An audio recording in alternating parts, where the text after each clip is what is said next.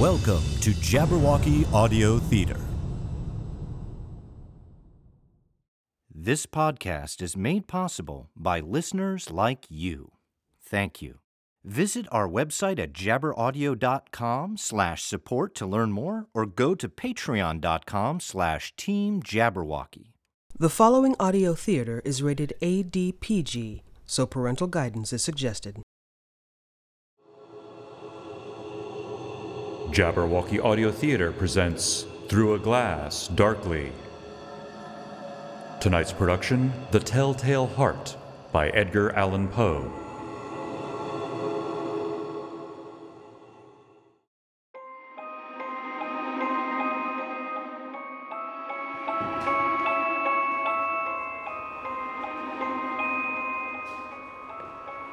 Nervous. Very, very dreadfully nervous I have been and I am. True. But why will you say that I am mad? The disease has sharpened my senses, not destroyed them, not dulled them. Above all, my sense of hearing is acute. I hear all things in heaven and on earth. I hear many things in hell. How, then, am I mad? Hearken. Observe how healthfully, how calmly, I can tell you the whole story.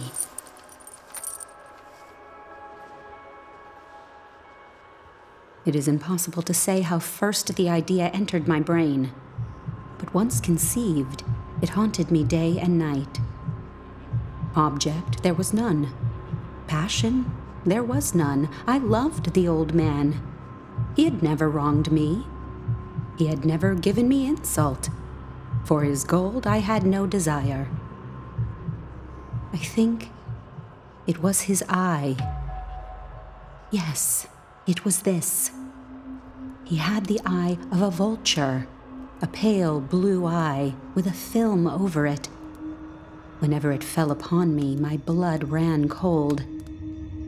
And so, by degrees, very gradually, I made up my mind to take the life of the old man, and thus rid myself of the eye forever. Now this is the point. You fancy me mad. Mad people know nothing. But you should have seen me. You should have seen how wisely I proceeded. With what caution, with what foresight, with what dissimulation I went to work. I was never kinder to the old man than during the whole week before I killed him. And every night, about midnight, I turned the latch of his door and opened it, oh, so gently. And then, when I had made an opening sufficient for my head, I put in a dark lantern, all closed, that no light shone out, and then I thrust in my head. Oh, you would have laughed to see how cunningly I thrust it in. I moved it slowly, very, very slowly, so that I might not disturb the old man's sleep. It took me an hour to place my head within the opening so far that I could see him as he lay upon his bed. Ha! Would a mad person have been so wise as this? And then, when my head was well in the room, I undid the lantern cautiously. Oh, so cautiously, for the hinges creaked. I undid it just so a single thin ray fell upon the vulture eye. And this I did for 7 long nights. Every night, just at midnight. But I found the eye always closed. And so it was impossible to do the work. For it was not the old man who vexed me, but his evil eye. And every morning, when the day broke, I went boldly into the chamber and spoke courageously to him, calling him by name in a hearty tone and inquiring how he had passed the night. So, you see, he would have been a very profound old man indeed to suspect that every night, just at 12, I looked upon him while he slept. Upon the 8th night, I was more than usually cautious in opening the door. A watch's minute hand moves more quickly than did mine. Never before that night had I felt the extent of my own powers, of my sagacity. I could scarcely contain my feelings of triumph. To think that there I was, opening the door little by little, and he, not even to dream of my secret deeds or thoughts. I fairly chuckled at the idea. And perhaps he heard me, for he moved on the bed suddenly as if startled. Now you may think that I drew back, but no. His room was as black as pitch with the thick darkness, for the shutters were close fastened, for fear of robbers. And so I knew that he could not see the opening of the door, and I kept pushing it on steadily.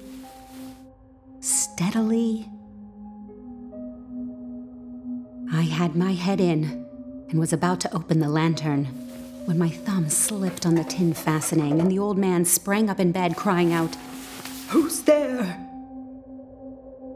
I kept quite still and said nothing. For a whole hour, I did not move a muscle, and in the meantime I did not hear him lie down. He was still sitting up in the bed listening, just as I have done, night after night, hearkening to the death watches in the wall. Presently, I heard a slight groan, and I knew it was the groan of mortal terror. It was not a groan of pain or of grief. Oh no, it was the low, stifled sound that arises from the bottom of the soul when overcharged with awe. I knew the sound well. Many a night, just at midnight, when all the world slept, it has welled up from my own bosom, deepening, with its dreadful echo, the terrors that distracted me. I say I knew it well. I knew what the old man felt, and pitied him, although I chuckled at heart. I knew that he had been lying awake ever since the first slight noise when he had turned in the bed. His fears had been ever since growing upon him. He had been trying to fancy them causeless, but could not. He had been saying to himself, "It is nothing but the wind in the chimney. It is only a mouse crossing the floor." Or, "It is merely a cricket which has made a single chirp." Yes, he had been trying to comfort himself with these suppositions, but he had found all in vain, because death, in approaching him, had stalked with his black shadow before him and enveloped the victim. And it was the mournful influence of the unperceived shadow that caused him to feel, although he never saw or heard, to feel the presence of my head within the room. When I had waited a long time, very patiently, without hearing him lie down, I resolved to open a very, very little crevice in the lantern. So I opened it. You cannot imagine how stealthily, until at length a simple dim ray, like the thread of a spider, shot from out the crevice and fell full upon the vulture eye. It was open, wide open, and I grew furious as I gazed upon it. I saw it with perfect distinctness, all a dull blue, with a hideous veil over it that chilled the very marrow of my bones.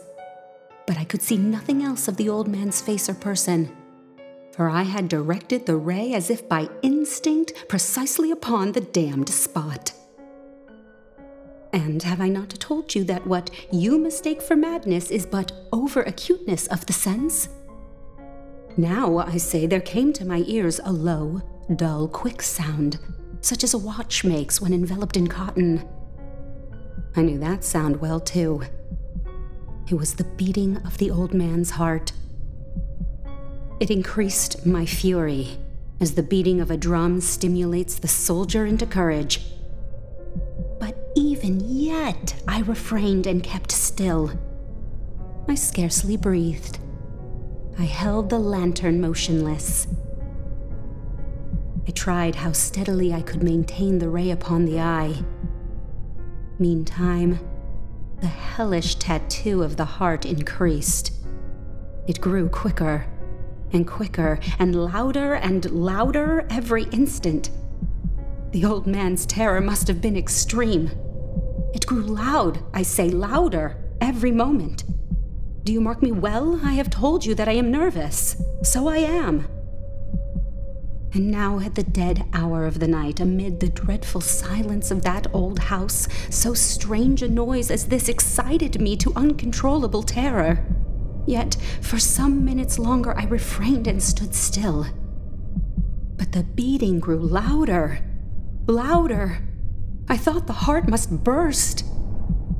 And now a new anxiety seized me. The sound would be heard by a neighbor. The old man's hour had come. With a loud yell, I threw open the lantern and leaped into the room. He shrieked once, only once. In an instant, I dragged him to the floor and pulled the heavy bed over him. I then smiled gaily to find the deed so far done. But for many minutes, the heart beat on with a muffled sound. This, however, did not vex me. It would not be heard through the wall. At length it ceased. The old man was dead. I removed the bed and examined the corpse. Yes, he was stone dead. I placed my hand upon the heart and held it there many minutes. There was no pulsation. He was stone dead.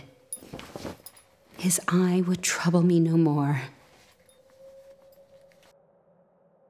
If you still think me mad, you will think so no longer when I describe the wise precautions I took for the concealment of the body. The night waned, and I worked hastily but in silence.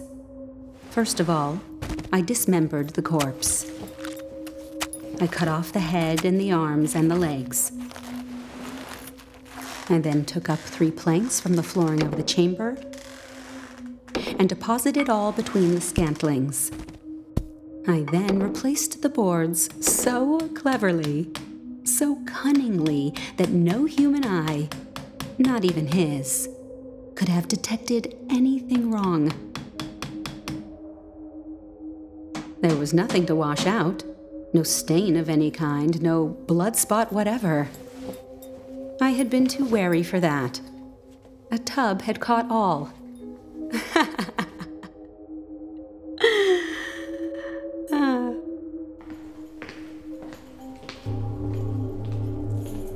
When I had made an end of these labors, it was 4 o'clock, still dark as midnight. As the bell sounded the hour, there came a knocking at the street door. I went down to open it with a light heart, for what had I now to fear? There entered 3 men, who introduced themselves with perfect suavity as officers of the police. A shriek had been heard by a neighbor during the night. Suspicion of foul play had been aroused. Information had been lodged at the police station, and they, the officers, had been deputed to search the premises. I smiled. For what had I to fear? I bade the gentleman welcome. The shriek, I said, was my own in a dream. The old man I mentioned was absent in the country. I took my visitors all over the house. I bade them search well. I led them, at length, to his chamber.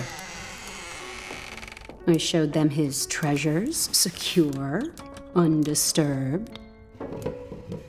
In the enthusiasm of my confidence, I brought chairs into the room and desired them here to rest from their fatigues, while I myself, in the wild audacity of my perfect triumph, placed my own seat upon the very spot beneath which reposed the corpse of the victim. The officers were satisfied. My manner had convinced them. I was singularly at ease. They sat, and while I answered cheerily, they chatted of familiar things. But, ere long, I felt myself getting pale and wished them gone. My head ached, and I fancied a ringing in my ears. But still they sat and still chatted. The ringing became more distinct. It continued and became more distinct. I talked more freely to get rid of the feeling, but it continued and gained definiteness until, at length, I found that the noise was not within my ears. No doubt I now grew very pale, but I talked more fluently and with a heightened voice, yet the sound increased, and what could I do? It was a low, dull, quick sound, much such a sound as a watch makes when enveloped in cotton. I gasped for breath, and yet the officers heard it not. I talked more quickly, more vehemently, but the noise steadily increased. I arose and argued about trifles in a high key and with violent gesticulations, but the noise steadily increased. Why would they not be gone? I paced the floor to and fro with heavy strides, as if excited to fury by the observations of the men, but the noise steadily increased. Oh, God, what could I do? I foamed, I raved, I swore. I swung the chair upon which I had been sitting and grated it upon the boards, but the noise arose over all and continually increased. It grew louder, louder, louder. And still the men chatted pleasantly and smiled. Was it possible they heard not? Almighty God! No, they heard. They suspected. They knew. They were making a mockery of my horror. This I thought, and this I think. But anything was better than this agony. Anything was more tolerable than this derision. I could bear those hypocritical smiles no longer. I felt that I must scream or die. And now, again, hark! Louder, louder, louder, louder! Villains! I dissemble no more. I admit the deed. Tear up the planks. Here, here! It is the beating of his hideous heart.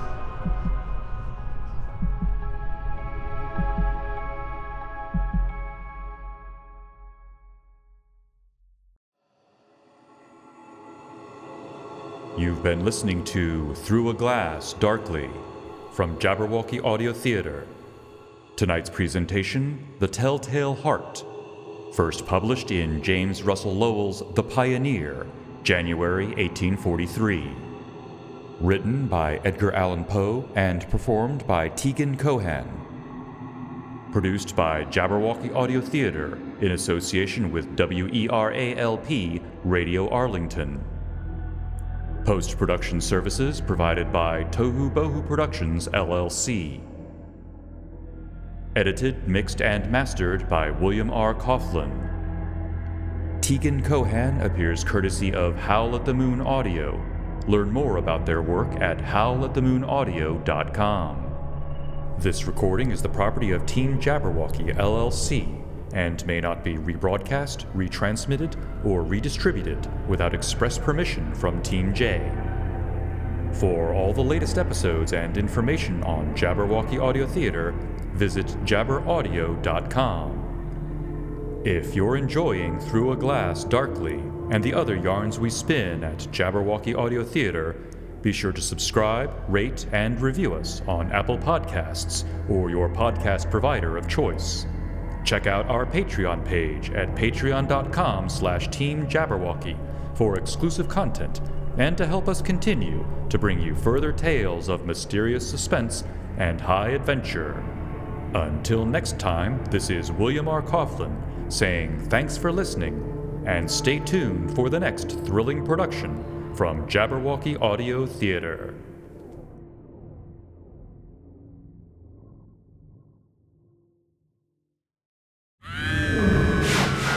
Hast thou slain the Jabberwock?